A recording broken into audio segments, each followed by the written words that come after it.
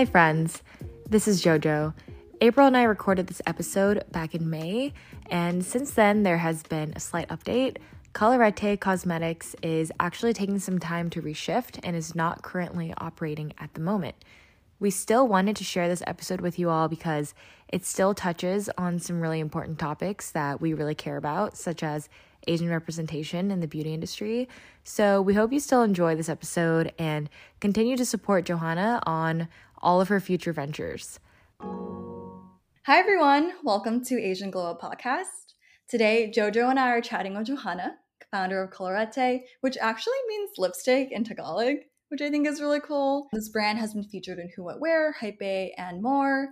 Today, we're going to talk about Colorete's background, how Johanna started this brand, her experience so far, any challenges she's faced, and then we're going to jump into chatting about Asian representation in beauty industry. So yeah, we're really excited to talk with you, Johanna. I know I gave a super brief intro on you and the brand, but could you tell us a little bit more about what you've been up to?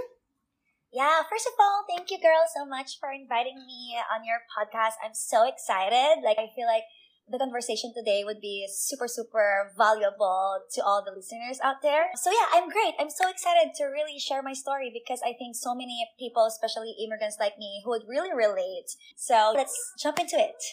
Awesome. So I guess we'll start with something easy. How did you start your brand? What inspired you? I was born and raised in the Philippines. From a very young age, I knew I would be passionate about fashion and beauty. I remember when I was a kid, my family would always call me Kikay. It's a Tagalog word. And it means fuzzy because I accessorize so much. Oh my gosh, that's so cute.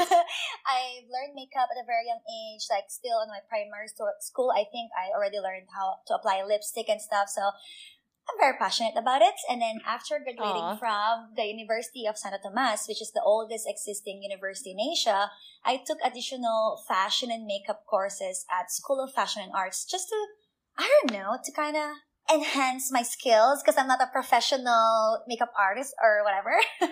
Well, you could have fooled us because you look great. Yeah. No, girl, I failed. I remember when I was at school, my professor teaching me how to make eyebrows, and I always ask my classmate, can you do mine? I don't know how to do it. Well, that's why Jojo and I have our eyebrows tattooed.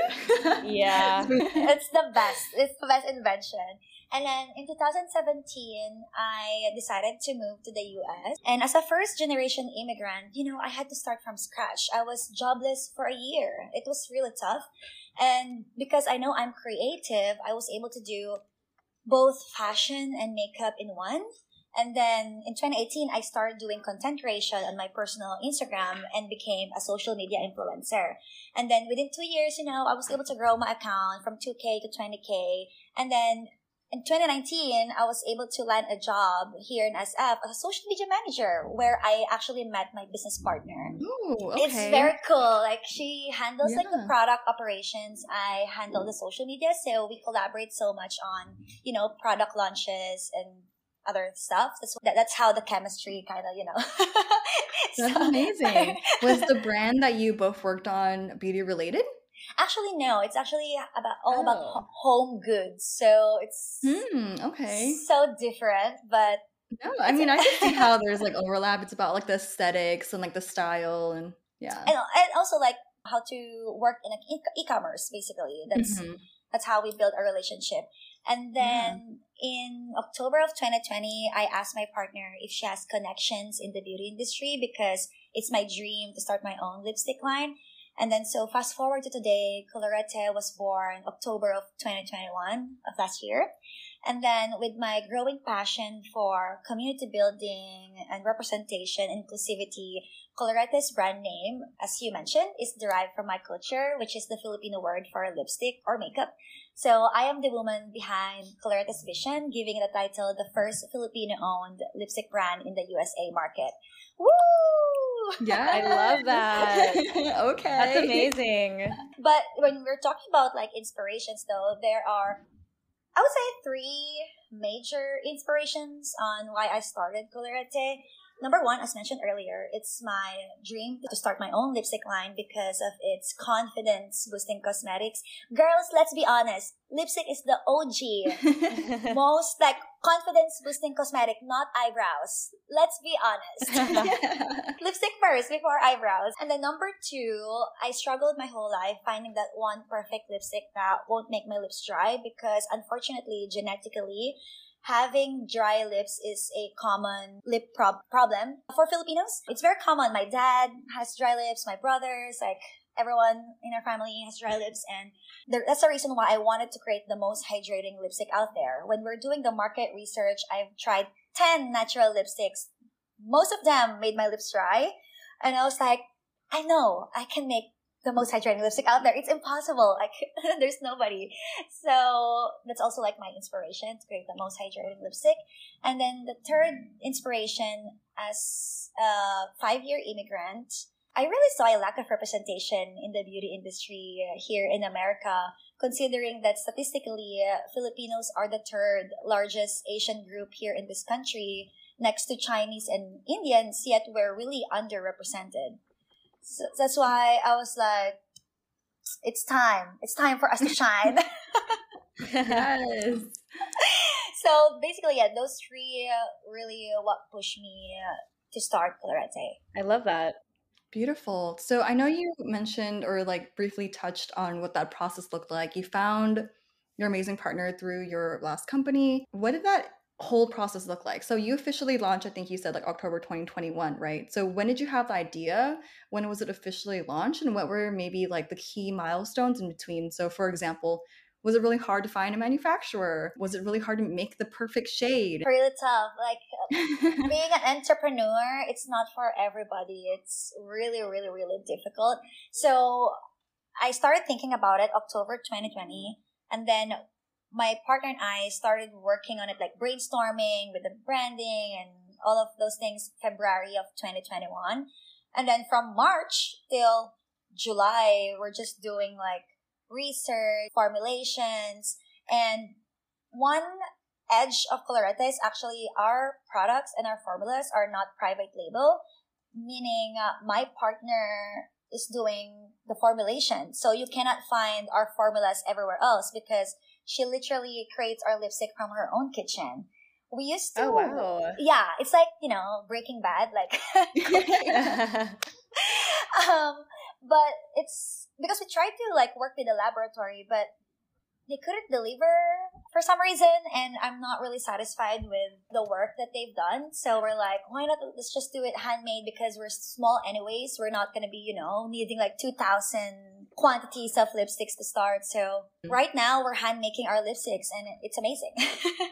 Wow. Okay. So like the packaging and everything, you buy that and then create that at home and that's your final product. Yeah, exactly.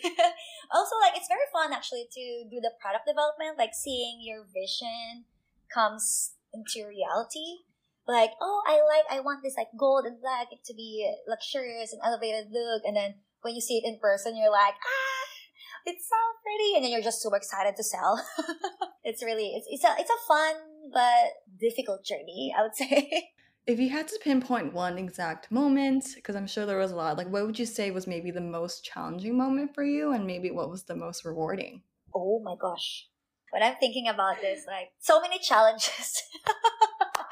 I'm kidding. But personally, it's really, really, truly rewarding and fulfilling knowing that I am creating something new and actually the first in the USA market, that I am creating an impact on the current and future generations, and that I am filling a gap in the beauty industry. Every time I think of those, I think that's really rewarding for me. Like the messages I receive on a daily basis from people I don't even know, or the people in the community, is really what pushes me to do what I do every day.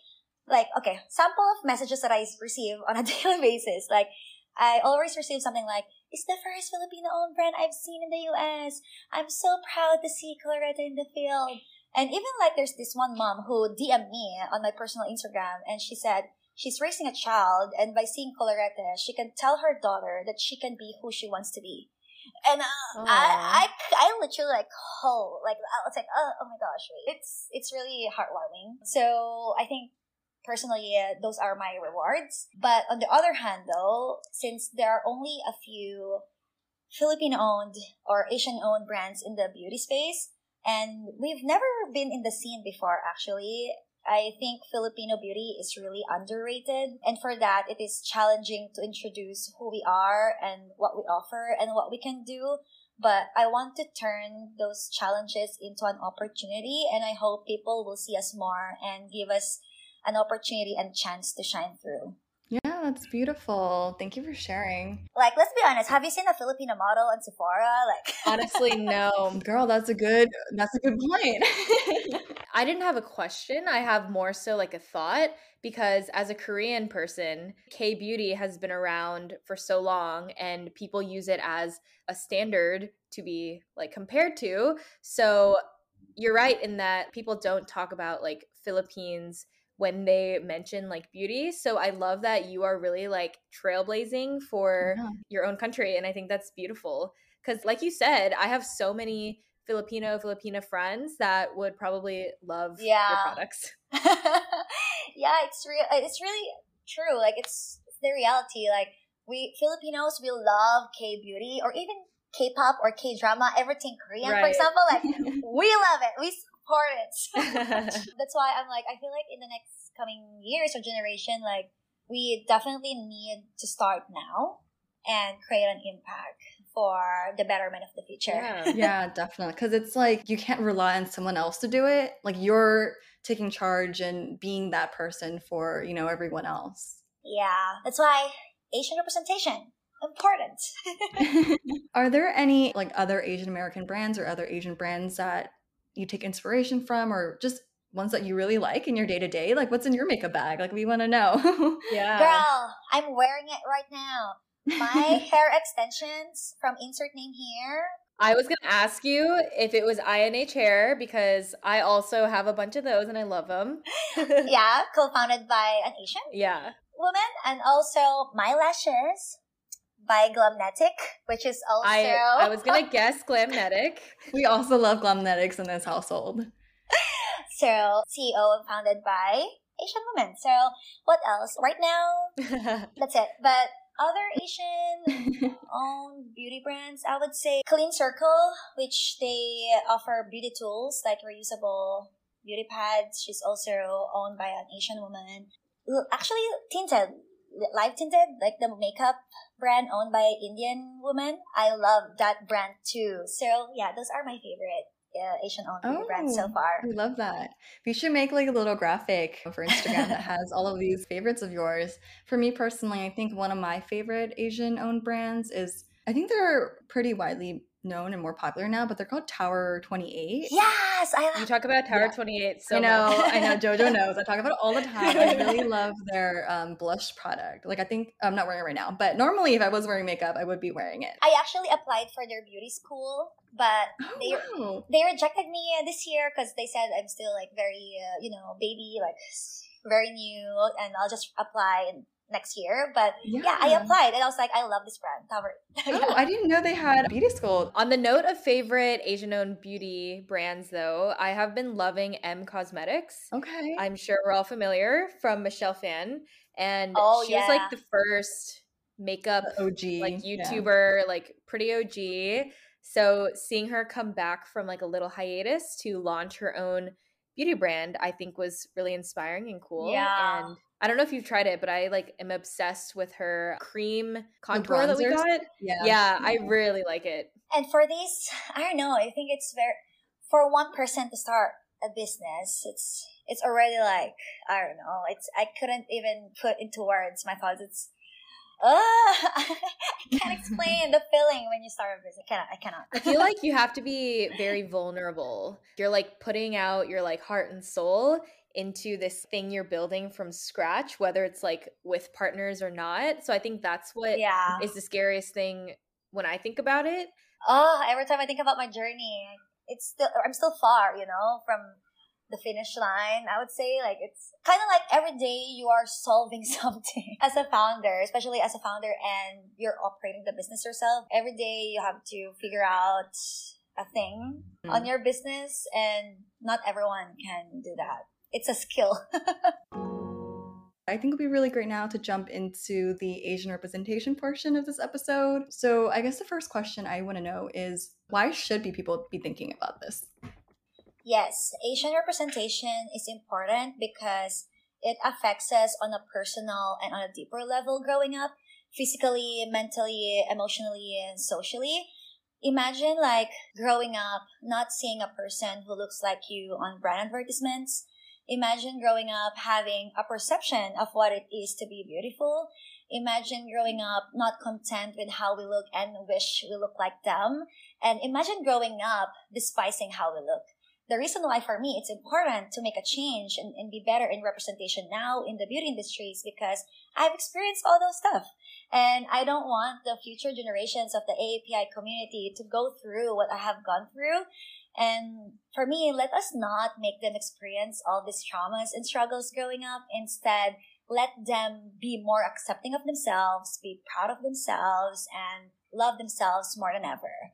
That's why, to me, Asian representation is very, very important. Yeah, that's perfect. Because even for us, I mean, I have no idea how old you are, but for like us, like growing up in America, like I'm from California, and in middle school I was obsessed with 17 magazine, right? I don't know if you know what that is, but I loved it. It was just those magazines that all the kids my age loved. And like you said, like all the models, all the beauty tips and everything is very Eurocentric. It's made for people that don't look like me necessarily. And sure, like some things could apply.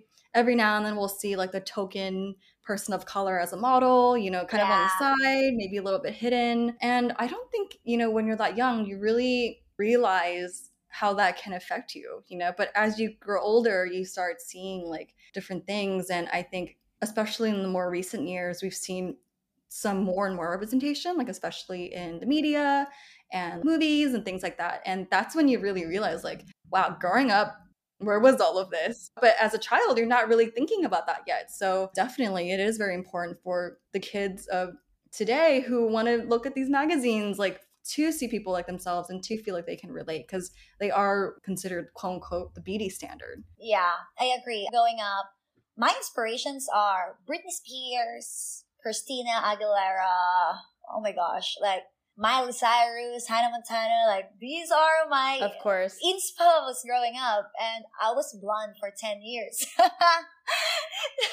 I mean, no, all due respect, like I just really wanted to look like them because I felt really beautiful that time. So yeah, and they were considered the standard almost. So you want to feel good and look like that. I don't know how media was in the Philippines, like if you consumed a lot of like American media. It sounds like you did, because I myself was a huge Disney girl growing up, and like the only Asian representation we had was Brenda Song, so I was kind of obsessed with her. But like just Brenda Song is not enough, but at the time, like, you don't know that, so that's kind of why I was obsessed with her.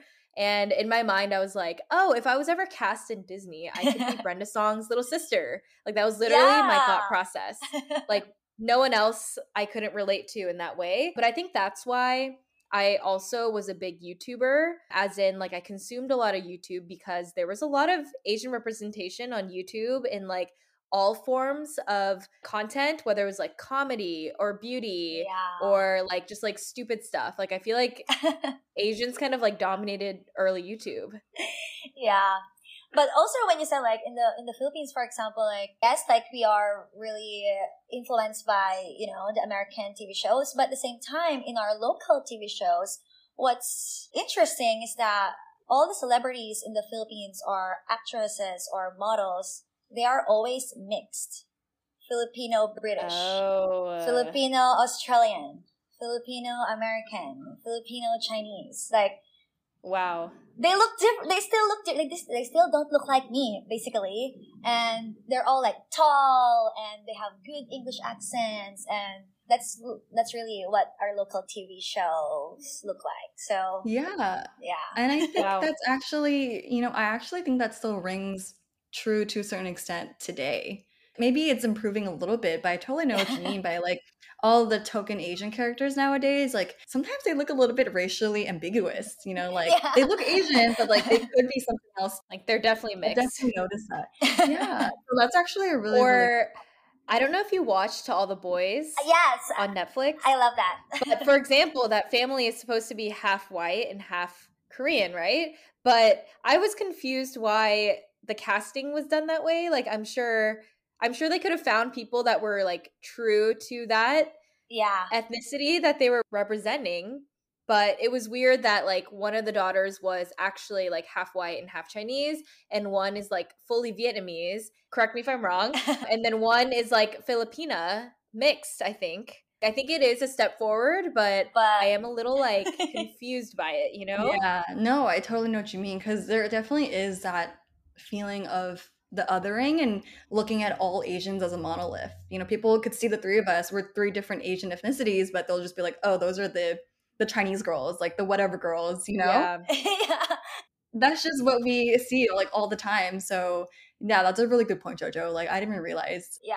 And have you girls experienced this? Like when you go or when you talk to some as a stranger, for example, like I always get this question like, what are you? Yes.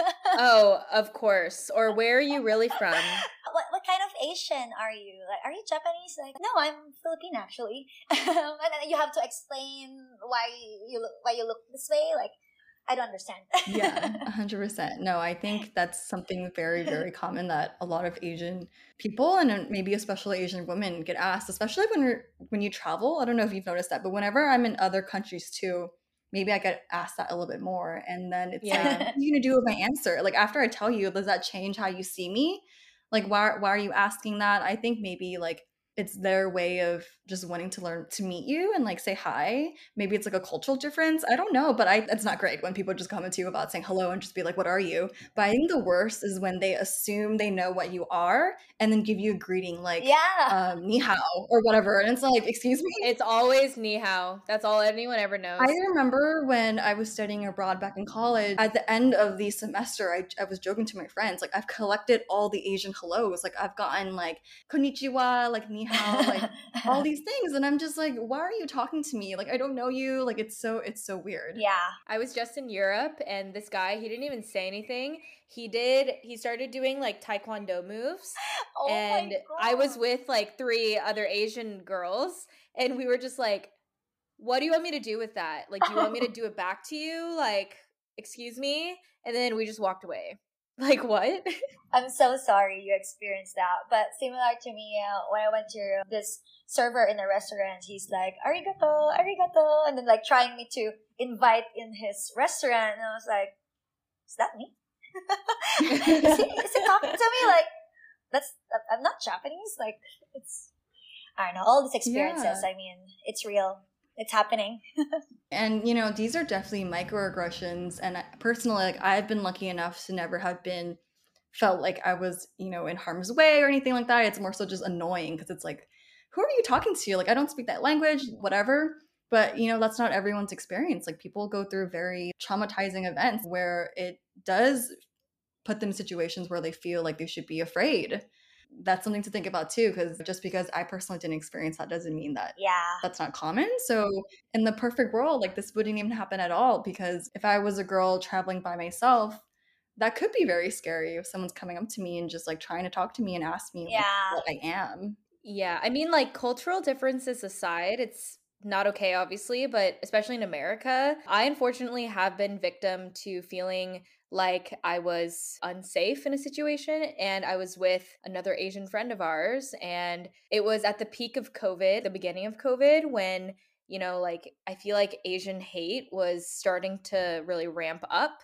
And it was actually in Brooklyn. Oh. And I just remember feeling I didn't even know how to feel because there was nothing to like use as an example because I had never been attacked like that before verbally. Pretty much this guy in the park told me and my friend to go back where you brought COVID from. Oh my gosh. I was like, I think I'm pretty good about like verbally protecting myself, but physically someone can definitely like take me down.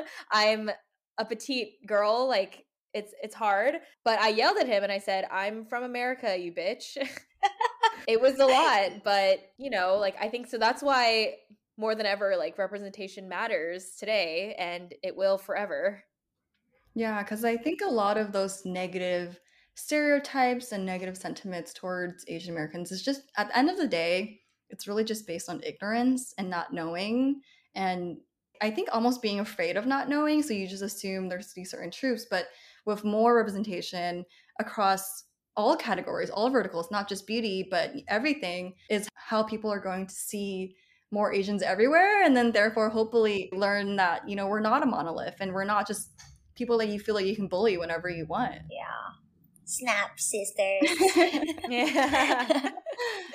I love this topic. Yeah, this is Yeah. great.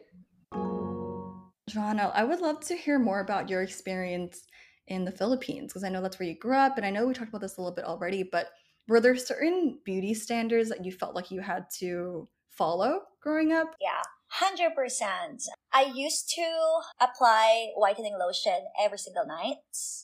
I used to use papaya soap when showering.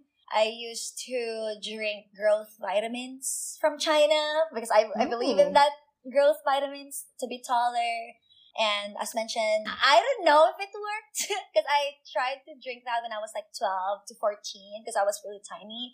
And then my mom's friend just introduced me to this Chinese medicine. And of course, I was like, okay, let's do it because I really want to be tall.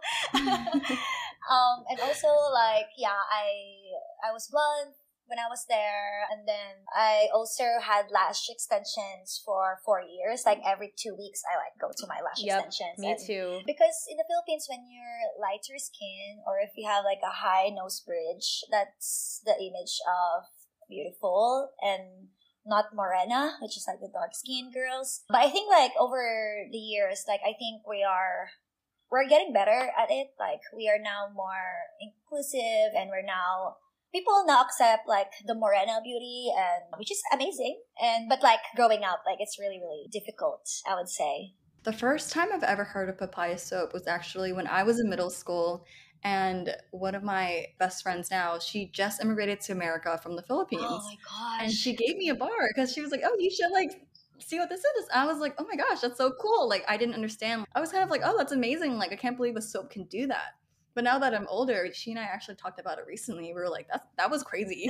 That we were like in middle school and being like, yeah, like whitening soap and whatever. So definitely I feel like it seems like there was a lot of pressure from like different societal norms, and specifically in the Philippines, to look a certain way. And if you didn't fit that mold, then what happens? Like, are you just cast aside? You know, like that shouldn't be how it is either. Exactly, because when you see like the billboards and the freeways, like you will not see a dark skinned model up there ever. You'll always see again like the lighter skin tone models, which is usually half something else. And it's very frustrating because I was like, I did a lot of TV commercial auditions in the Philippines, but I've rejected to all of them because of my height, opportunities that I couldn't get because of these specific beauty standards that are my home country usually is looking for, which is sad, but it's okay. Now I'm in a better position mentally and I love myself, so that's great. Aww. It's really tough. At least in America, I'm noticing a lot more brands that are specifically like owned by women of color that have a wider range of foundation shades. Like Fenty kind of changed the game, I feel like.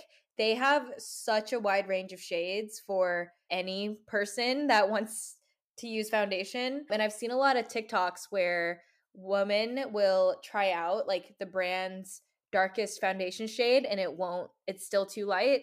And that just kind of shows that, you know, there are brands out there kind of changing the game, but there's still a lot more progress to be made. Yeah, I love Fenty. I think they definitely set the bar high.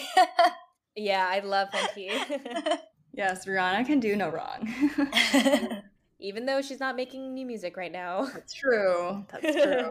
I also wanted to talk about how amazing it really is that you took this initiative to build your own brand and be that person, like kind of like how we were talking about earlier, to be that face and to be that first and to be that trailblazer. Because, you know, historically, people say like all personal or beauty care brands are all owned by like the same like 7 giant conglomerate companies, like all owned by white men, like some way somehow, which I think is crazy. And you know, like as I was doing research and I was reading articles and things like that, because I do kind of work in the personal care beauty care industry, like kind of, not really, but I do, you know, see this stuff all the time. And personally, I also do have an interest in this because I think it's fun, you know. But have you ever heard of the campaign called Brown Girl Hands? Not that I know of.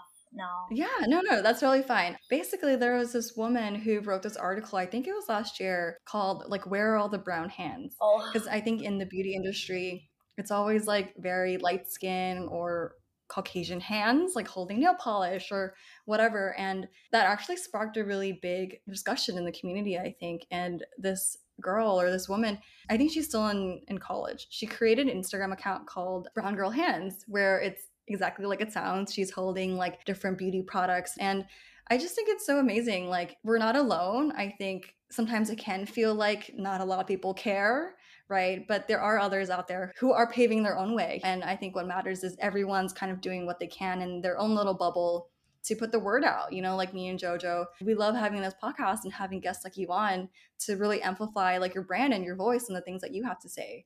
So yeah, I just wanted to share that really quickly because it was something that I thought was really cool.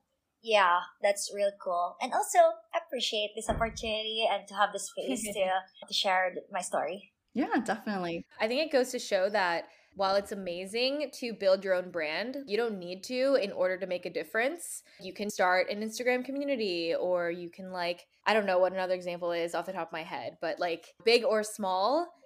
Yeah, or just like talking about it. Exactly. And like being positive about it to the people in your life every day. Exactly. Yeah. I think that's really inspiring.